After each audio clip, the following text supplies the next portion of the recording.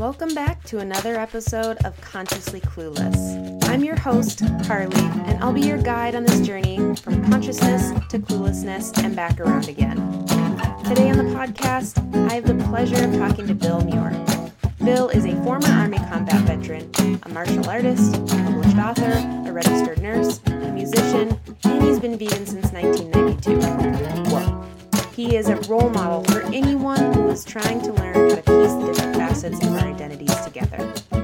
And he's also a lovely human who stuck with it throughout the many technology issues we had to get this episode recorded. You'll hear some fuzziness throughout, but I hope you enjoy it no matter what. Here we go. All right, so again, thank you for joining me today. I really appreciate it. You're quite welcome. First question I like to ask is just kind of a question about you. So the podcast is Consciously Clueless. Cool. And that name came from this place of wanting to acknowledge how life, sometimes you feel like you're totally with it, you get it, you're conscious, you're on top of it. And then other moments you're like, no idea what I'm doing. I'm so clueless. So how are you feeling in this moment on that spectrum? In this moment, well, full disclosure, as an RN who works nights, I just worked a 13-hour shift. So this is normally past my bedtime. It's 09:06 my time. So you have slightly altered mental status in the hospital we would call AMS. I'm slightly like that, but it also, and usually there's two versions of me when I'm sleepy like this. Kind of like loopy me, and that's where I am now. And there's also grumpy cat me. Luckily, you have like loopy, kind of like silly, friendly. Oh, good. This will be fun. Versus some of my coworkers like me better when I'm grumpy because I come up with like little funny quips, but that's not meant to be funny. It's just be like ah. Yeah. So you just said RN. So take me through that journey, I guess. And I'm guessing there's a lot of pieces to it because on Instagram, you're Sergeant Vegan. Yes, ma'am. So your bio is vegan combat veteran, registered nurse. There's a lot to unpack there.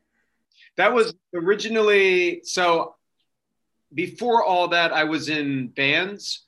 So if there was more lines, I would add, I used to be in a punk rock band or whatever, and I did some projects that got kind of slightly nerd famous. And then the thought is, do I add that too? Sometimes I'll mention that. If you look through the post, I'll go through that. But then it's like, how much do I want to add, and do I want to like confuse people? I don't know. Right. So tell me about your time as a combat veteran. Sure. So I joined the service after 9/11. So pre 9/11, I was living in Japan. So my whole career up until that point, my first degree is a bachelor's in Japanese. I didn't know what I would do with a bachelor's in Japanese. So I moved to Japan. I wanted to become a translator. I started moving to become a translator. I studied martial arts. Wow. As a vegan straight edge individual, very heavy into the punk and like hardcore music scene. I started getting into bands and playing in bands in the Tokyo scene. And that led me to sing on the Final Fantasy X soundtrack. And then so I started moving toward trying to make, I wouldn't say a career, but I started to do like little TV spots, and then I think like, I wonder if I could make something of, of this whole thing. Then 9/11 hit, and it was like a punch in the face. Like I had been living abroad for so long, and at that point I didn't even. I guess I wasn't even really thinking of myself as an American, whatever that means. Like, because I had been. Most of my friends weren't American. Most of my friends were either Japanese or British or Australian expats.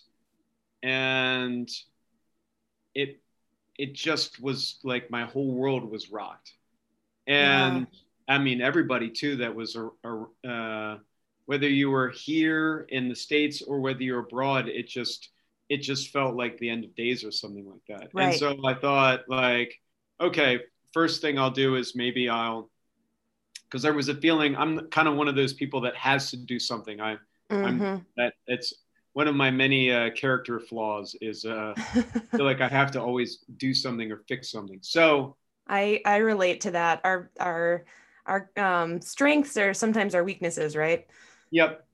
So after 9/11, I started organizing benefit shows for I think children who's on. I started to realize that we were less than good. Things in Afghanistan dropping bombs on civilians. So then I started also Hmm.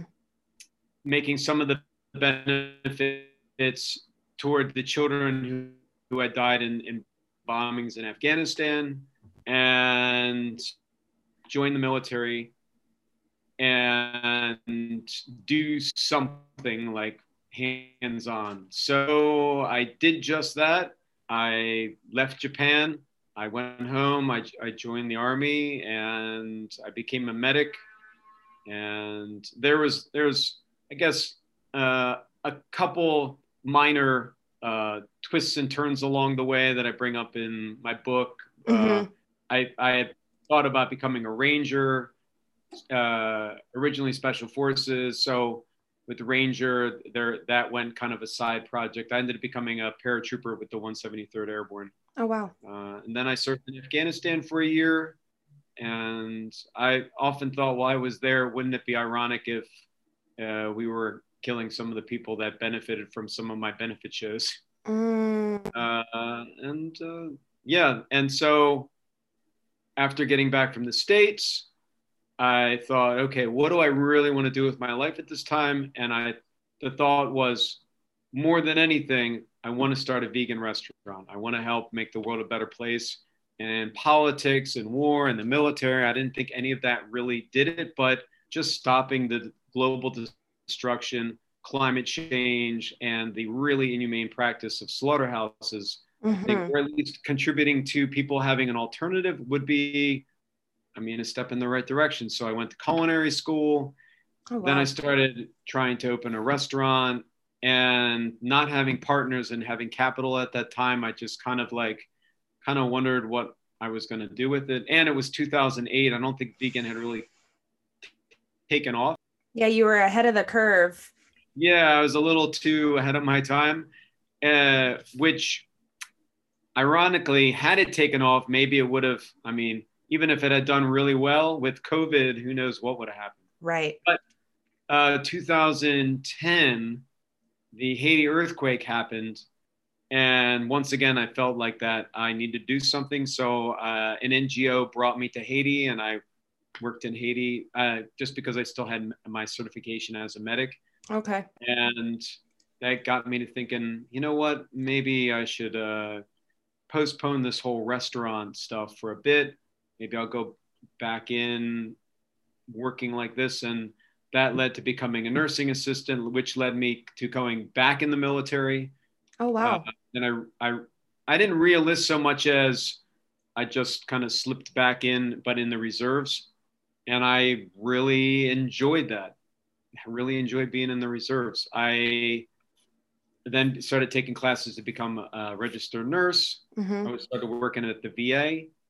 Got my certification. I went through nursing school, got my nursing certification, went back in the VA, went to Florida, which was my first job back with the VA, but as an RN. Okay.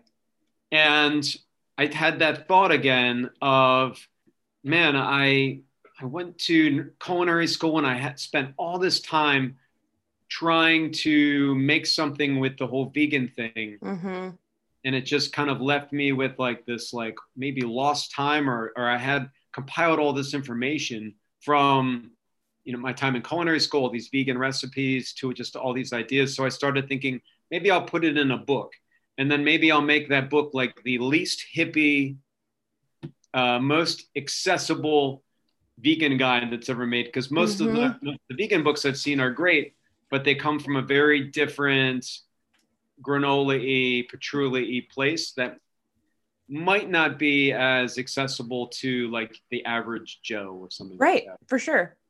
So I came up with Vegan Strong because the motto for the Army at the time that I was in was Army Strong.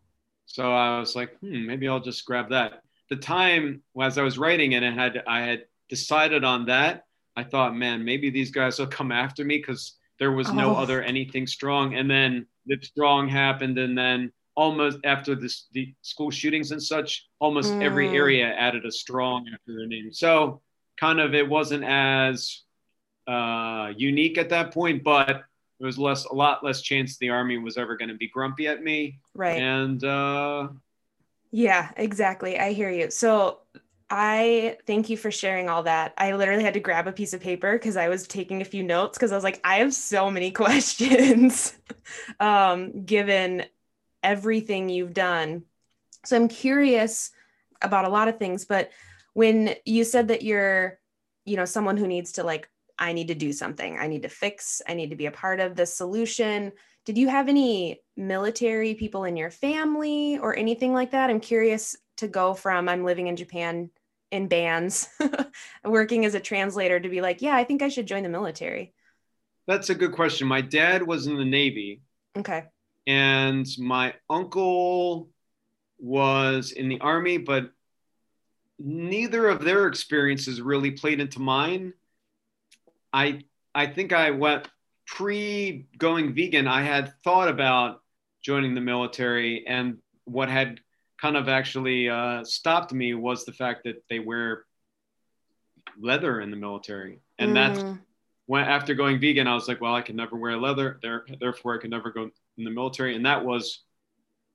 I thought about joining around the time I was a freshman in college, so that was when I was 18. I thought about it, and then I didn't end up joining until 9/11, and I was 29 at that point. Okay. So a significant amount of time. Okay. Wow. So prior to, I guess my assumption, which is so interesting, is that you went vegan later in life. Because in my head, I can't even make the connection of like you being vegan already and going into the military. So I later in life, as in I was an adult because I went vegan at 19. Okay. I was vegetarian at 18, vegan at 19. What influenced you there? How did that happen? The whole vegan vegetarian journey. So let's think back. Because again, you were ahead of your time. I would say not necessarily in the best way. I mean, especially, this is like 25. When did Burger King come out with a vegan burger? Like last year. So 27 years before they did that.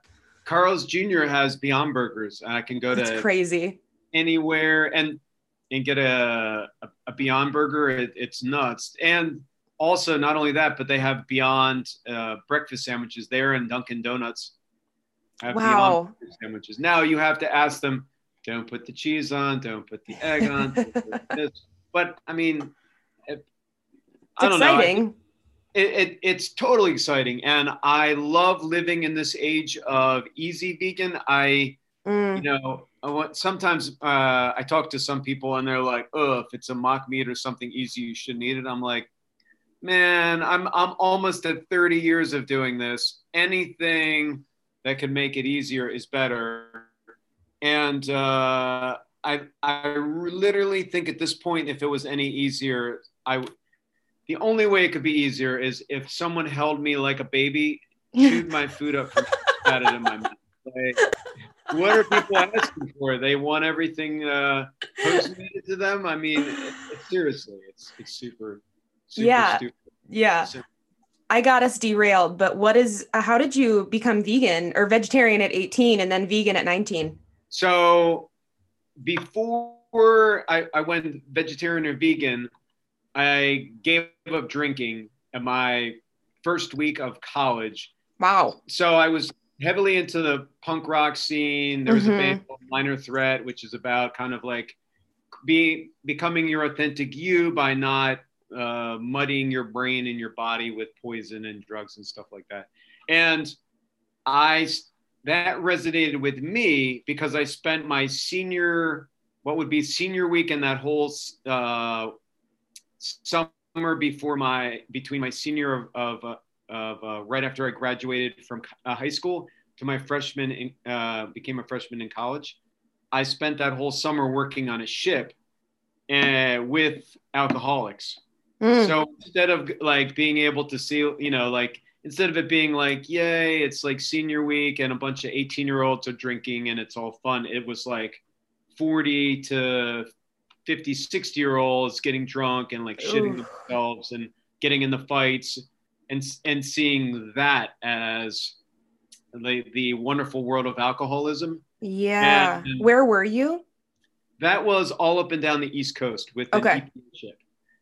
And so that got me thinking, I need to make sure that never becomes me. And somehow it solidified. It started to gestate as an idea. I could go straight edge, which people, it's incredible when you tell someone that you don't drink, they automatically assume you're a recovering alcoholic. Yes.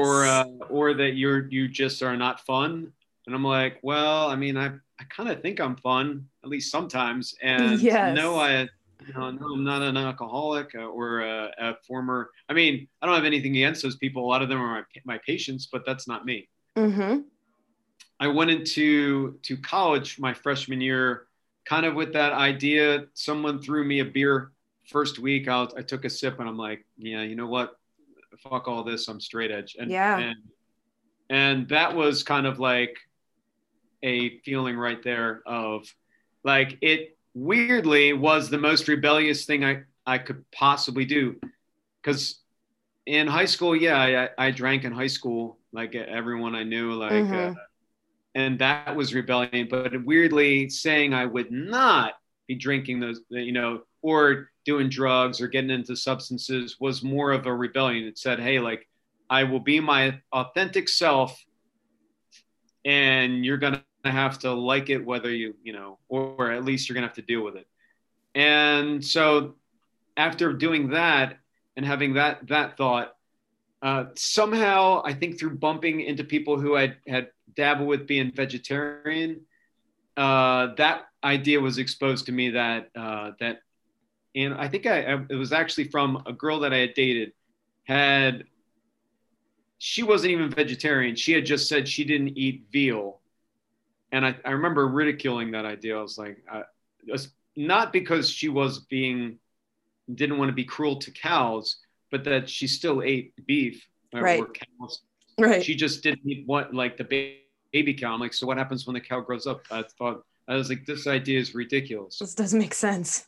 It doesn't make sense. It's contradictory. But what that exposure to that idea had put it in my head, in the very back of it, but made me think, why do people eat animals? It's not like we're cavemen. It's not like there's any need for it.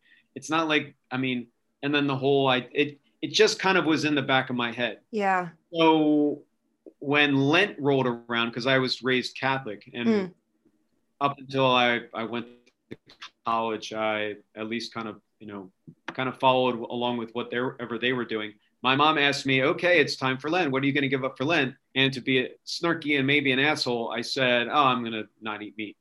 Now, nowadays, if you told someone you weren't eating meat for 40 days, they'd be like, oh, that sounds like a nice cleanse or something.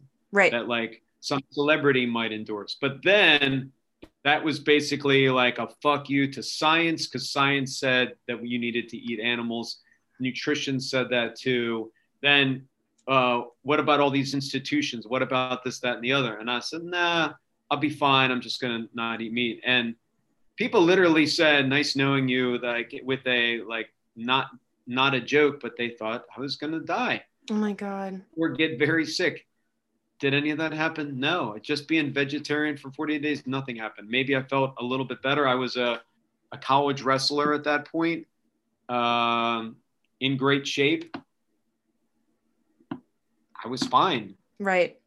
And at that point, just being straight edge, being vegetarian, opened my mind up to the kind of like I'd heard the word vegan, and at some shows, people were passing around leaflets from PETA because there was no internet at that time. Right. So I got a leaflet from PETA at a, I can't remember what the band was, but on seeing it and then kind of starting to read up on it, I was like, this is kind of interesting and kind of weird how why people would eat an egg from a chicken and feel like that's a need, or like drink, milk for baby cows. And then that got me starting to thinking about the byproducts, and because before I just been like vegetarian, I'm like, oh, okay, look at me, I'm doing something good. Right. Yes. Most people thought being vegetarian itself was insane. So vegan wasn't even like, just vegetarian was mind blowing. Right. And then I remember I delivered pizzas for Domino's I guess the summer after my freshman year. And I started that experience still eating cheese pizza. And then in the middle of it, I was like not so into, eating cheese anymore. And I would just peel the cheese off pizza. Mm-hmm. And then by the end of it, I was like, it has to be like made without it, or I'm not going to eat it. I don't want that shit touching anything I'm going to eat. That's disgusting. And that was 1992. Wow.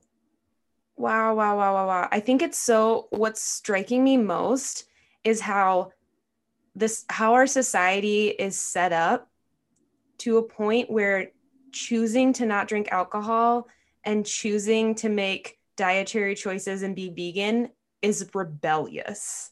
Isn't that ridiculous? Isn't that wild? Like, those are the rebellious things. Yeah. It's crazy. I haven't drank in like 13 months. And I started because it was skyrocketing my anxiety. I was having some mental health stuff. And I was like, I'm just going to take a break. And then I just kind of kept not drinking. I was like, I feel so much better. And now I don't even think about it. But what I noticed in the beginning was how uncomfortable it made other people. Like I'd go out with my friends and sit at the bar and get some tea, and I'm gregarious and I don't need alcohol to talk to anybody. And people be like, oh, should I not drink? Are you okay? Is something wrong? I'm like, I just want some tea. Like, it was so much more stressful for other people than it was for me, which I think is so interesting. Yeah. Well, and it depends if you're just going out to have fun versus you're going out to get fucking like hammered. I mean, those are two, it's our culture. And to be fair to America, I mean, cultures, a lot of other cultures I've been into, part of like drinking to the point where you're like, you have lost control is kind of part of it. Yeah. Which I mean, I guess I get, but it's not really my jam. Was that hard in college just because binge drinking is such a cultural thing? It was, I guess it was hard in college, very absurd in Japan because the Japanese drinking culture is very pressury. Oh, wow. And then in the military, it was like off the charts. But I think through all of this, it has made me a very strong person. Like, I mean, and having that will, I mean, helps me in almost everything I do today. Especially, I work with veterans on a med-surg telemetry floor. Often people who have had crazy trauma, or they're going through dementia or alcohol withdrawal, and just having like and again, I think it comes from having so many years of being able to having to be strong. Just say like, hey, sir, I need you to do this. Right. And there's no like B or C. It's this. This is what we're going to do. And I mean, you can take all the time you want with it, but this is how it's going to be. Right. Because the B and C are not options. It's this. And 9 times out of 10, it just works because they're like, well, okay. I mean, fuck that. Give me that. That's my only option. I know I had a demented patient today who they were just unable to do anything with. And I'm like, no worries. I'm like, Mr. Such and Such, I need you to sit. We're going to draw your blood. And he would try to move. And I was, no, we're okay. And it took 2 or 3 minutes. And then I got him to sit and then turned his arm over and we drew blood. But I was just, I think the fact that it wasn't like, I wasn't like, well, sir, if you want, if you don't want it, you know, it was like, Right. no, it's going to be there's no, this is the way the highway is going. There's no reverse in the highway. Do you think that's influenced too by your time in the military? Very much so. I mean, the Sergeant Vegan comes from, I was a sergeant. So, Right. and yeah, no, I mean, I was in charge of people and stuff. So having that experience of telling people like, hey, this is how it's going to be, this is what you're going to do, and this is how it's going to be. At first, probably it was a weird switchover because for a lot of time in the military, I was just in charge of making sure my platoon was safe, right, and just making sure I was safe. But then when it converted to, I have to tell other people tell other people how they should do things, and what, you know, that was kind of a transition. What was it like being vegan and straight edge in the military? So being vegan straight edge in the military, that's a good question. I think being vegan straight edge in America is different from being vegan straight edge in Japan, is different from doing it in Europe. And it also depends on, I think the big thing is what you're doing and who your friends are, right, and what your job is, what your social circle. For example, in Japan, very big drinking culture. So people would kind of look at me, their first thought is, oh, it's weird that you're a white guy. Then it's a weird that you're a white guy and you speak Japanese. And then it's a weird that you're a white guy, speak Japanese, but you don't drink. And then on top of that, you don't eat animals. Like, what the fuck is going on? Who are you? Exactly. And then in Europe, a little bit of the same, but then I knew a lot of vegan straight edge, or at least some vegan straight edge people in Europe when I lived in Italy, and in Japan I knew some too. So if in my close circle, it was like, you know, being in the States, like, yes, some people they look at us kind of like we're weird, but then right, your friends are like, yeah, I get it. You know, like it's not weird. I mean, it's as weird as we are. So right. In the military, also a big drinking culture. So they look at that weird, obviously the same thing as they would look at being vegan, as kind of like a weird thing, especially if you're from Texas and you've never met somebody who's not from Texas. And then on top of that, they're telling you that plants have all the protein that you need. I'm sure it's a cultural experience. Yeah. I think the straight edge thing didn't come up as much in the military unless we were just quote unquote in garrison, meaning able to do whatever we want. If you're in training, whether it's boot camp, usually airborne school, whether I was in RIP or doing other training, you're mostly in a dry environment. So you're and deployed too, except for some circumstances where people might have been able to get booze on the sly. Usually it's a dry environment. So other than smoking, I mean, no one I knew that was a smoker going into the military quit, because it's not it's the whole smoke them if you got them kind of nonsense that you see on TV. It still exists to some extent, even in 2020, I'm sure. Wild. Not in basic training, but if you're deployed, what are you doing other than waiting for something bad to happen, or on the way to it, you know? Right. So, how is it like to be vegan in the military? Well, it depends on what you're doing, what your branch is, where you are, and whether you're in a training scenario, whether you're deployed, whether you're just a person. So for me, it wasn't always bad to be vegan in the military. When I was stationed in Italy, I had access to plenty of vegan food. I bring up in my book, I had access to a kitchen because I pulled some strings and worked the system to be able to get access to a kitchen and to get my own apartment. But while I was in basic training, it was pretty much a suck fest.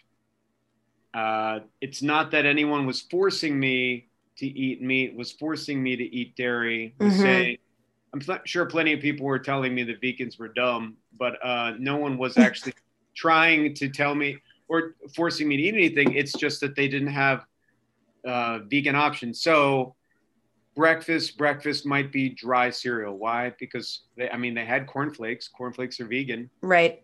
Did they have soy milk, hemp milk, oat milk, rice milk? No. They did have cow's milk, which I do not drink. So then the next option was, if I wanted something on it, I might put like fruit cocktail on it. Oh God, that sounds so awful. It is bad. It is bad, and I do not recommend it at any point. But the thing is, I think it wasn't all that bad for me because I realized long ago that almost everything in life is temporary. So whether it's the best thing that's ever happened to you or the worst thing, it has an expiration date on it. You're gonna get through it. I remember going on family trips as the only vegan until my brother went vegan, where there wouldn't be anything. So I would make a broccoli sandwich. I would take 2 pieces of bread. I would put broccoli on it and eat it. At any point, is that something like that you're like, yum, yum, yum, I'm loving it? No, like it sucks. And most people that I know that have been vegan like me for decades, I'm at 28 years and some change. So pretty soon I'm going to be coming out with 3 decades. If you've been vegan that long, you have almost an infinite amount of, and no shit, there I was sucking it up kind of vegan stories. But I think a more important thing for listeners and people who are thinking about going vegan to realize is that shit is in the past. Right. Me and people that I know that are like me have paved the way. Were there. We would choose to not eat an animal in literally any circumstance. Right. But now it's more the choice of, there you are. You're in Carl's Jr. Do you get the Beyond Burger, which is extremely delicious and vegan as long as you ask for no cheese, or do you eat a dead animal? Basically roadkill. I mean, it's right. I guess your only question is fries and a soda, or do you like try to pretend that you're being healthy and just drink water? Like it's I guess that's where vegan is now, and that's where vegan always should have been. Right. So yeah, I like to make sure that we always go back to that fact, because I think when we harp too much on, the quote unquote vegan war stories, I think people get lost in the fact that vegan is so super easy. And if you're not doing it, you got to question yourself, like, why not? Well, and I think that I always love those memes or when people post about stuff, when someone tells them, I've never eaten anything vegan. And it's like, an apple. Yeah, someone brought up the other day, Skittles. Have you ever had Skittles? Then you have had a vegan snack. Yeah. And I remember when Skittles first went vegan, because they weren't vegan originally. Mm-hmm. When they first went vegan, we ate Skittles all the time. And now I can't stand Skittles. Overdid it. If someone offers them to me, I'll be like, ugh. Can't do it. Yeah, it would have to be some extreme circumstances. Were you like kind of razzed in the military for being vegan? Because I interviewed John Rush. He's a Canadian pro football player. Okay. And he was worried at first about sharing that he was vegan, like if there would be repercussions. What, that people would make fun of him? Like, well, that, and if they were going to like question his ability to be a strong athlete and be on the field. I can understand that. Not that eating plant-based or vegan has any effect on that, but right. Only in that perception, in that some of the shit that I got was fact-based, in that I was trying out to be a ranger. And I think the bottom line was, not to overstate it, but I remember the in-process day where he said, men, Rangers are not soldiers, they are fucking killers. Oof. I mean, that was kind of the mentality. And here I am like, I'm a really good medic, but I'm obviously not a killer. Right. I mean, like, Right. I'm more likely to try to save someone than kill them. So maybe that I could see that being called into question, especially if you're like, if your mentality is let's go kill some motherfuckers, kind of like that. Right. You can't see the air quotes probably on the podcast, but that's what I'm doing. Which I can understand that mentality, and if you get in the mentality, I can understand if in the military where you would question, vegans. Now, granted, I was a medic, and let's go save some motherfuckers might be more my mentality. Right. No air quotes for that, but. If you're a football player, it's kind of a similar mentality, or right. it's like super macho or whatever. But yeah, I get it. I mean, military is kind of a gang frat mentality. Like it's very us against them. Even just within people are doing a similar thing. It's so us against them. Like I remember as someone trying out to be a ranger, there was so much like complete disdain for non-paratroopers, and people, they're basically like, if you're not at least a paratrooper, you're a complete piece of shit. Wow. Like we, mostly them, but I mean, everyone called people that were not paratroopers legs, because apparently, like, that basically, yeah, would sometimes to their faces, like we would go to a dining facility and call it a DFAC, call it the leg DFAC, and we would just call it the leg DFAC and call them that while we were there. And that's kind of the attitude that the military, basically, I think why it creates that tribalism. Right, that's intentional, right? Oh yeah, it's part of in process. It's part of, you create a person for a job, and you create the person who has the mentality for that job, because you're going to be creating, you're passing on not only the how you do something, but how you think about doing something. Right, which is fascinating and also kind of scary that. Oh, it's should be terrifying, but some of it is necessary, especially with like my job. It was never totally asked upon me, but it was always kind of like possibly there that we're going to ask you to do some shit that would probably get you killed. And bare minimum, we're going to ask you to jump out of an airplane. Right. With a whole bunch of equipment. And if you don't do that, you're fucking out of here. Right. Which is a pretty heavy bare minimum. Yeah. So you kind of create this persona, and you're kind of brainwashed into it. And I think part of the brainwashing, to be fair to the military, is necessary to kind of squash those thoughts of, hey, maybe I shouldn't be doing this shit because it's counterproductive to me living through this. Right. Or, Ooh, that's dark. So yeah. But anyway, I guess one of the things about being a sergeant vegan, and that, like, yeah, the sergeant vegan, it's a playful take on the fact that I was vegan in the military, but I was definitely in the military. So that's, I think it's good to be multifaceted when people are only like, oh yes, I'm this, and it's just that. It's kind of boring too. I think people should be multidimensional and be able to see other people's focuses, whether it's right. Politics or food or whatever.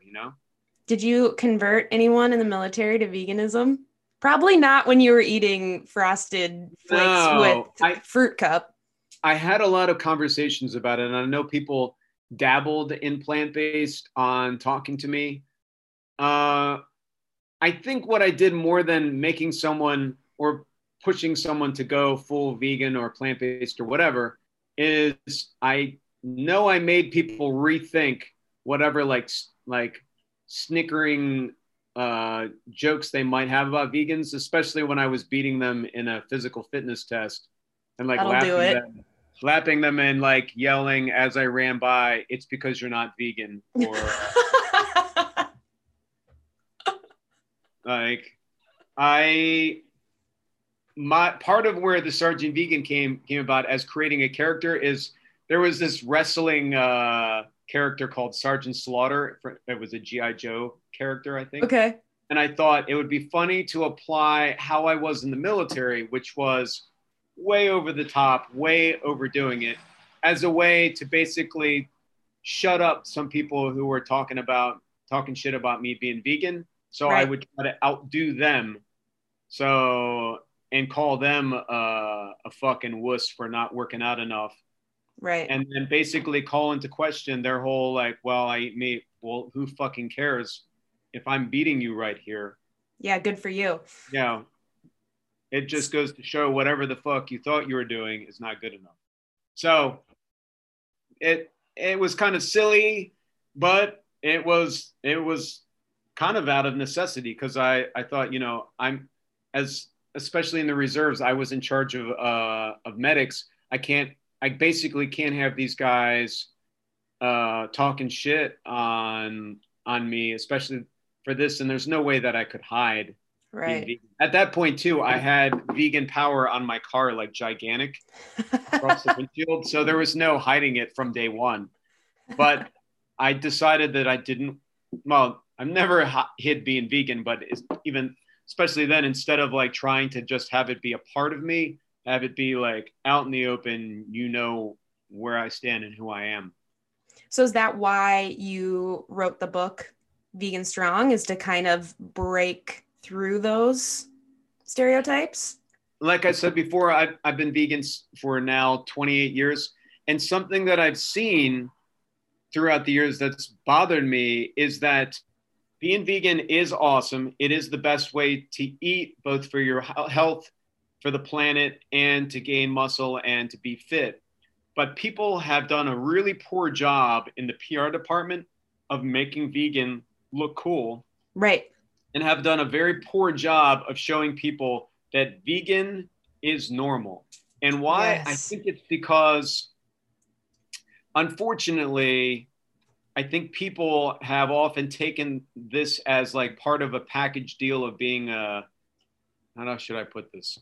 Being a weirdo. Like they're like, okay, I'm gonna go vegan, and that's great. But then I'm also gonna hate the government, be like, you know, listen to wacky music. And as a former punk rocker, I can say listen to wacky music. I mean, I still listen to punk and hardcore and metal, but it becomes this checklist of weird or a rebellion when, yeah, I guess, I mean, as someone who went through it, being vegan was seen as an act of rebellion, especially in my teens. And yeah, being vegan made me different in Japan and in the military. Right. But there is nothing inherently weird about choosing to not destroy the planet or eat a dead animal.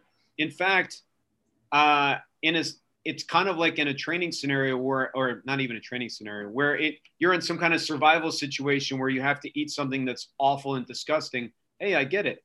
But, right. You know, if there's that, I was in the tundra and we had to eat our horse or something like that. I get it. Whatever you got to do to survive. But if you're going to like McDonald's and buying a burger, you're not doing that to survive. Like that is not inherently necessary for you to be breathing. And most people that I've seen that go to McDonald's and my patients that eat that crap, they're doing the opposite. It's something that's leading to their, to their demise, not survival. Yes. Yes. So being a nurse, a registered nurse, an RN, and being vegan, how does that play into your job? So I work nights, so I'm not really there around mealtime.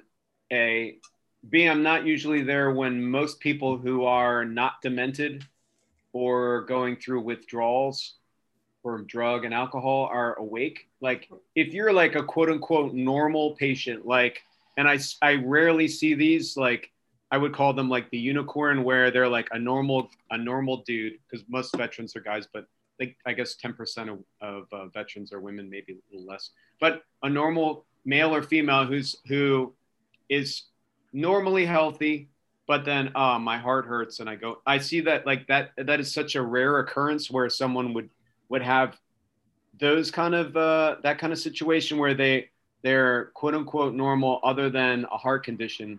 which in a perfect world, that's the only patients I should be seeing. Instead, I have Right. most of my patients are there for dementia or drugs or some kind of stuff. So the patients that I would see in a perfect world who are just there for their heart, they would be sleeping at night. But those are the only people that would probably benefit from Right. hearing this. Because if you're in late stage dementia, of my group I had yesterday, of my 4 or 5 patients, one guy, he's alert and oriented times one, which means he only knows his name. He's like, you've ever seen that movie Memento, where he can only remember things for 10 seconds. So trying to have a talk about why you should be vegan or plant-based with that dude would be a waste of time. The other Right. guy was, maybe he knows his name and where he is, but at 95, and Damn. I'm spent most of the shift trying to get him from pulling a urinary catheter out, which would have created this blood volcano out of his penis. So trying to have a What talk an with that image. guy about, hey, sir, I see you're trying to pull your catheter out, but have you thought about going plant-based? I almost feel like that would have been great. The other two, one of the guys might have, you know, he, and then the other guy completely not. The other guy was there for alcohol, and I think there was a one guy who was there for being watched for on suicide watch. So yeah, it's extremely rare that I have patients that would be like that, and when they do, or if they ask questions like, "Hey," I'm like, "Oh, funny you should ask. You could get off your statins if you Yes. eat meat, because why are you on so many statins? Because of your diet. By diet, I mean you eat too much meat, and by too much, I mean you eat meat. Period. If you didn't eat that, we wouldn't need to give you these statins." And do those conversations come up? Yes. Do I facilitate them? Yes. But do I push them? No, not really. It's not my place to be. If they ever like start organically, for sure. Right. Usually, I'm just like, hey, sir, here's your medication. Here's what I'm giving you. Here's what we're doing for you. Here's how we're helping you at the moment. Anything else you need? Okay, talk to you later. Is it hard to be in that system? Like, I had somebody I have followed for a long time. Her dad had a heart attack, and he's fine now, but he was in the hospital, and the food they tried to serve him, she was just like, no, this is why. Like, this is exactly why this cycle's continuing, because he's in the hospital for a heart attack and you're giving him crap. Yes, the food that we serve our patients at the VA is pretty awful.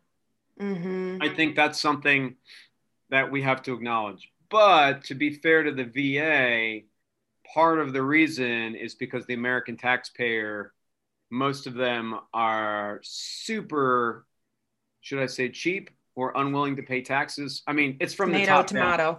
Yeah. I mean, from our esteemed president on down, people don't want to pay taxes. Right.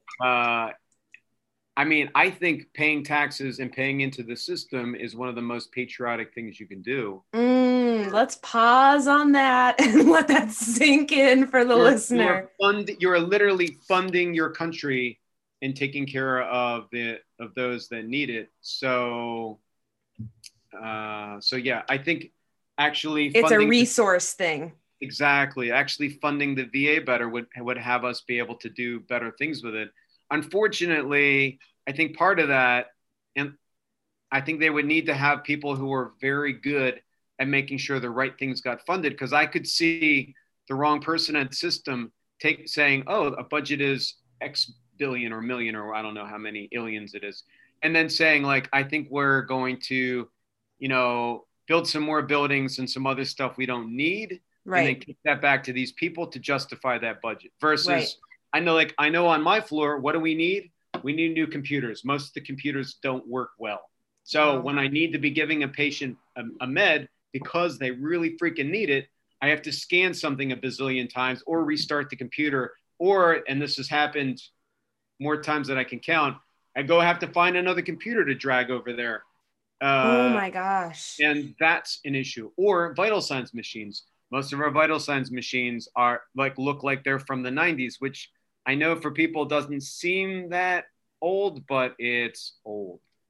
In the And medical they're falling field. apart. And when you need a vital signs machine to see, like, this guy says he can't breathe, but how is his oxygen saturation? If it's 100%, well, then maybe it's more psychological. But if it's 70%, then we need to do something immediately about this. But if I can't find one because we only have a couple of them and they're all busted up, that creates another problem. So, Wow. yeah, I think that would be a huge thing, getting better food, getting better equipment. But the VA and the government in general, this is a government that loves to spend money just on stupid things and then charge the taxpayers. And I can see people not wanting to pay for things that we don't need, like extraneous wars or, the president's golf trips in Mar-a-Lago or something.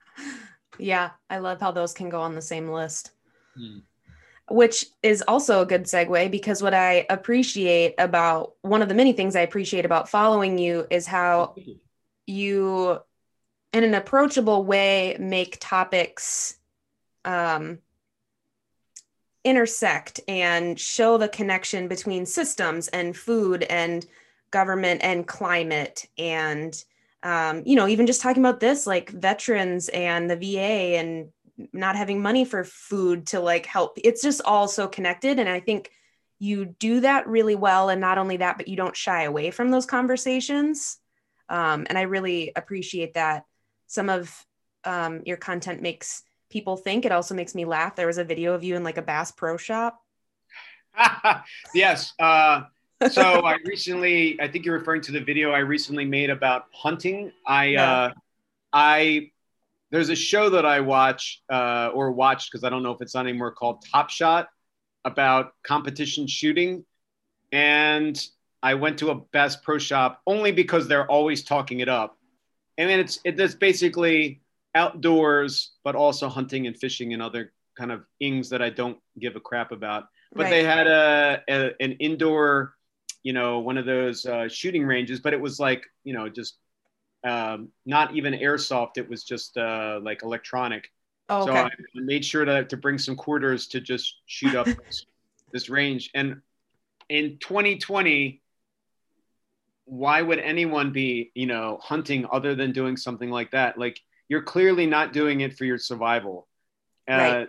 None of the people that I talk to that hunt are like, living in the great outdoors and the outback, and it's that, or they don't, no, these are people that go shoot up some animals for fun, and they do their shopping at Ralph's. Like, so, they pretend that they're outdoorsmen, or it's some kind of like something for survival, but instead they're just being jerks and trying to use their desire to abuse animals and kill them to make them feel like more manly or whatever crap. I don't know.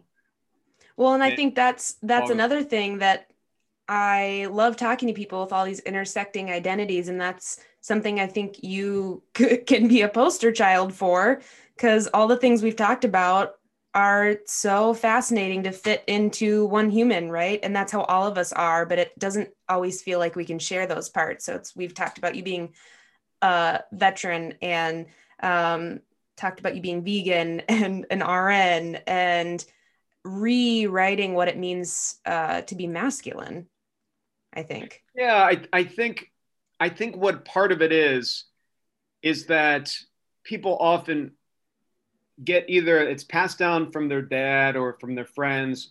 And these days, I think a lot of it is from the internet. They watch videos and then they create this checklist for masculinity. It's like, what does a man look like? What does a man act like? And they're like, oh, okay. I see from these movies that a guy is always confident and acts like an asshole to women, and, supports the Second Amendment no matter what, and this, that, and the other. And that's where they get to think that this idea. I don't think that it's necessarily that people are, you don't have to put a value judgment like good or bad or whatever. It's they get this picture of, this is what it's socialized. exactly. Like, people think they should also be like a little bit insecure in their in their sexual preference. So anything people, saying that you're gay or something like that Right. is something that you should be worried about. And also being around people that are gay should make you worried. Like, which makes no Ugh. sense to me at all.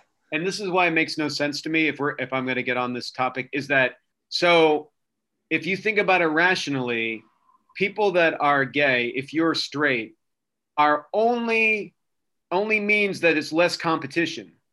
So if you were in a room full of gay dudes and one chick, it means it's only you and her.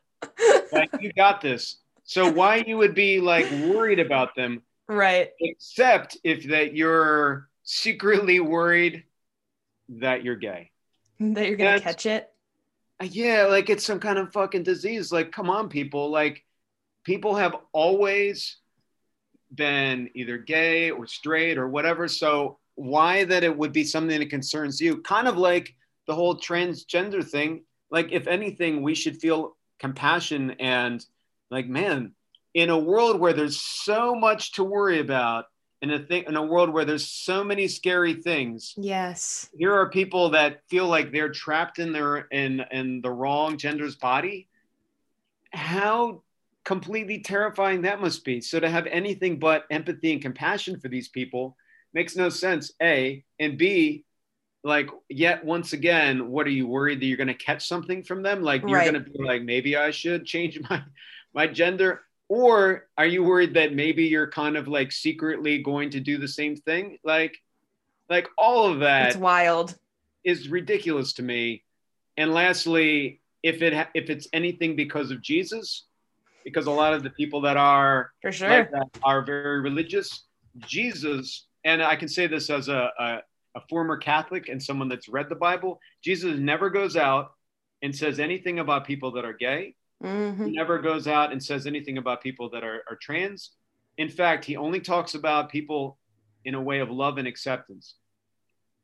So if you want to look in the Bible, and by Bible, I'm talking about, as a Christian, I'm talking about Matthew, Mark, Luke, and John. Now, if you're Okay. going to mention some Old Testament shit to me, has nothing to do with Jesus.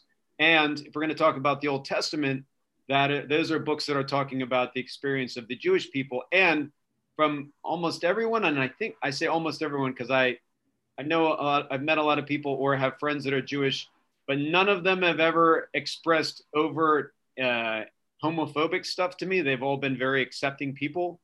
So, you like, why it's just the people that I know that are like Christian that would feel that way about. Right. That makes no sense. So yeah, if anything, Jesus would question their overt homophobic and kind of like creepiness, I think. Yes. Oh my gosh. Yes. Yes to all of the above. That is, I think what you just articulated is something sometimes I get tongue tied around because I'm not very familiar with the Bible. I like kind of push that off for most of my So life. you're not missing much, but the kind of like, as a Catholic, I can say that. I can also say that reading Matthew, Mark, Luke, and John, you only get one thing. You get God is love. Basically, you get a bunch of Bob Marley songs. I mean, seriously, that's what Jesus was talking about. So for anybody to take those books and then find some hate in it, maybe, I mean, Jesus occasionally would talk about hating money in the church, or he also kind of, I think he got asked on the topic, and I think he hated divorce, which I might not be with him on that. I think when people are in an unhappy marriage, sometimes people aren't meant to be together. I mean, yeah, it's sad. Mm-hmm. If you're not meant to be together, okay, well, I mean, better move on. Right. But Jesus wasn't hateful, at least when asked about it. Maybe personally he was, but he kept that to himself, you know.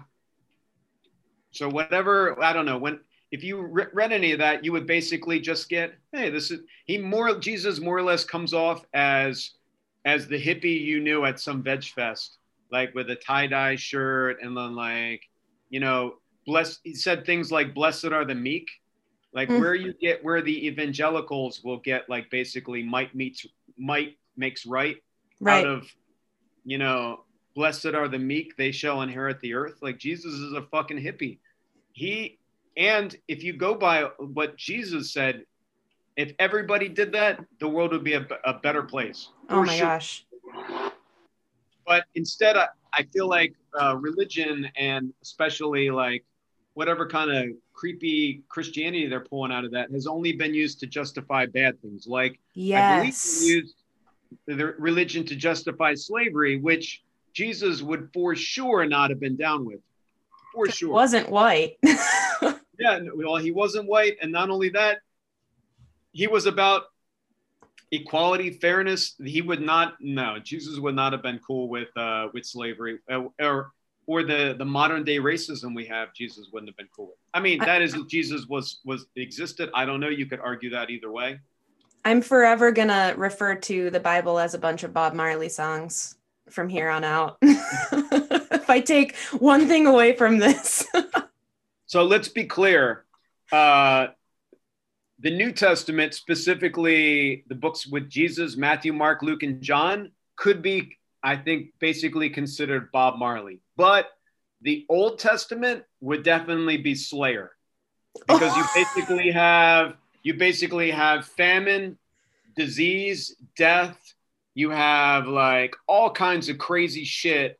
God burning people, like sacrifice your son, like all kinds of like wackadoodle shit. Mm-hmm. I don't know why anyone would be into uh, very creepy stuff. I think if you actually made a movie based on the Old Testament, it would have to be rated triple X. I mean, no, Terrifying. terrifying stuff. Oh my gosh. So, given everything that you do Okay. and how you are, as someone else who's trying to make the world a little bit of a better place, how do you kind of drop in and take care of yourself and recharge? Before the military, I mostly ran, and now post military, now I just lift. I enjoy it. I feel Right. great doing it, and it's great for your health. So I spend a lot of time doing that. I also like writing. I obviously wrote Vegan Strong, but I'm currently finishing up my second book, which is actually a children's book called The Adventures of Sergeant Piggy.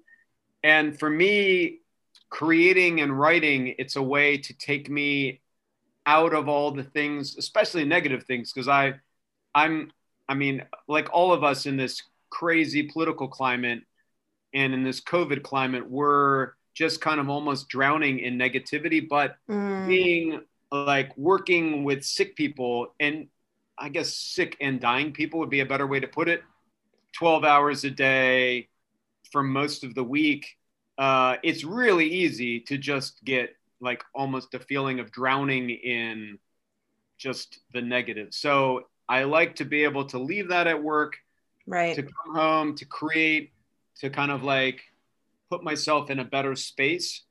Because there is so much that's positive and awesome about the world. No matter Mm-hmm. who is president, no matter what is going on, the world is an awesome, wonderful place. And I think if we lose sight of that in the few negative things that are currently going on, I think we lose that balance. And I think also we're in the military, we'd say combat effective or combat ineffective. I think as activists or people that are trying to make it through the world, when you get caught up in the negative and you don't think of the positive, you don't keep that PMA or that positive mental attitude, I think it's easy to get kind of burdened down by the bad stuff. Yes. And then when people talk to you, they only are left with a negative feeling, kind of like an aftertaste of like swallowing a vitamin, where you're like, you want to get, you want to get rid of that. Yeah. Versus like, oh, I talked to this person, and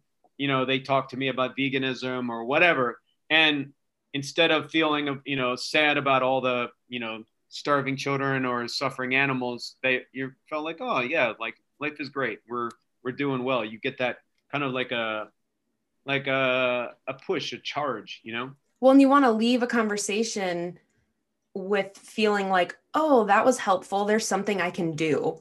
Yeah. Instead of leaving it and being like, wow, the world sucks and there's nothing I can fucking do about it. Yeah, no, nobody, I don't think that feeling of dread and doom and gloom is positive. My folks are super into politics, and I think they are part of the reason that I'm a slightly interesting or like complex person, in that they're both super Catholic, super Christian, and very liberal, and very. My dad was a scientist. My mom was a teacher, so very much into education and Wow. learning too. So I think but occasionally they get overly caught up with the negative politics and how Right. much they like Trump and this, that, and the other. And I think being able to talk to them and navigate that and realize, yeah, like there is plenty of things that bum me out, but that realize that there's also plenty of things that are great, and that no person that you talk to is going to be either completely good or completely bad. Right. I'm sure even some of the worst people had their good qualities, and some of even the best people had their bad qualities. Right. So I think just kind of keeping like an open mind and kind of like being even keel about things and not letting yourself get bogged down by all the negative is very important. Yeah, I could not agree more. Is there anything that I haven't asked you or haven't shared that you need space to share? Um, hmm. I would encourage anyone that's curious to check me out on social media. I'm Sergeant Vegan. That's SGT Vegan on Instagram and Facebook. SGTvegan.com on the web. The book is called Vegan Strong, and that's available on Amazon. I can put all that in the show notes for people to find you really easily too. Sweet. And if it wasn't for COVID, I would probably be in a town near you, speaking about veganism and my book. Pre-COVID, I was traveling around. I currently have on my docket trying to advocate advocate for the animals in all 50 states, and I think I'm almost at 30, and I was going to start finishing up the 50 and then start to go to every country, but then COVID hit, and now I've been doing it virtually, which not the same. It's not the same. It's a lot easier. I mean, Right. driving through Wyoming like last year and Montana, beautiful states, but some of that shit sucks because it's like how can it be snowing in October? What kind of shit is this? It snowed up here. I'm in northern Minnesota this morning, October 1st. I was actually supposed to be in Minnesota this year until that shit got canceled. Okay. So I would say, actually, let me change that. Not canceled, but postponed. There you go. There you go. Hopefully next year. Oh, last thing I would like to mention. So I know this kind of dates this a little bit, but I don't think it's going to go away within the next couple months. COVID-19 is real. It does affect people. And for the super hippies that believe that their immune system protects them and they don't need a mask, I would say, yes, you might be correct that your immune system is protecting you, but the mask is not just for you, it's for other people. When I wear a mask with my patients, I'm not wearing a mask solely so I don't get sick. I'm wearing a mask so they don't get sick. Right. So I think people need to reconsider this anti-masker stuff. It doesn't make you into some kind of like hero or strong person to want to possibly endanger people that are sick with immune systems that are compromised in our community. So you not wearing a mask and possibly giving this to someone's grandma, someone's mom, someone's dad, someone's brother or sister that has a weakened immune system, it only means that you're a selfish jerk. It doesn't mean that you're brave. It doesn't mean that like, ooh, look at me, I'm going to Walmart without a mask. Like, get the fuck out of here. Like, I know that it's inconvenient to put a mask on. Just like it might be inconvenient to not drive drunk if you're drunk, but people need to stop being jerks about this whole thing. Like, look, like I get you not wanting to do that. I get you not wanting to have to do the bare minimum to keep others safe. But just do it, like, and wash your hands, and we can all get through this, and we can get through it and start trying and being able to have fun again, like the way we did before, around other people, and not having to worry that we're going to get our most vulnerable and weak and sick among us ill and possibly die. So it's only going to get worse during the flu season too, where you have a whole bunch of things commingling. And I just think people have to acknowledge that and move on. And I don't understand what the deal with that is. So I would leave you with that. Wear a mask, wash your hands, be safe, go vegan, stay vegan strong. Thanks for listening to another episode of Consciously Clueless. I hope you enjoyed that episode and you learned how to stay vegan strong with Bill. If you're enjoying this podcast, please hit subscribe wherever you're listening. If you want to help this podcast get into the ears of more listeners, send it to a friend, text it to a family member, share it on social media. However you can help, I would greatly appreciate it. And if you want to be read on air as a review of the week in one of my solo podcast episodes, head over to Apple Podcasts, leave a review, and you could hear it on air next week. Until next time.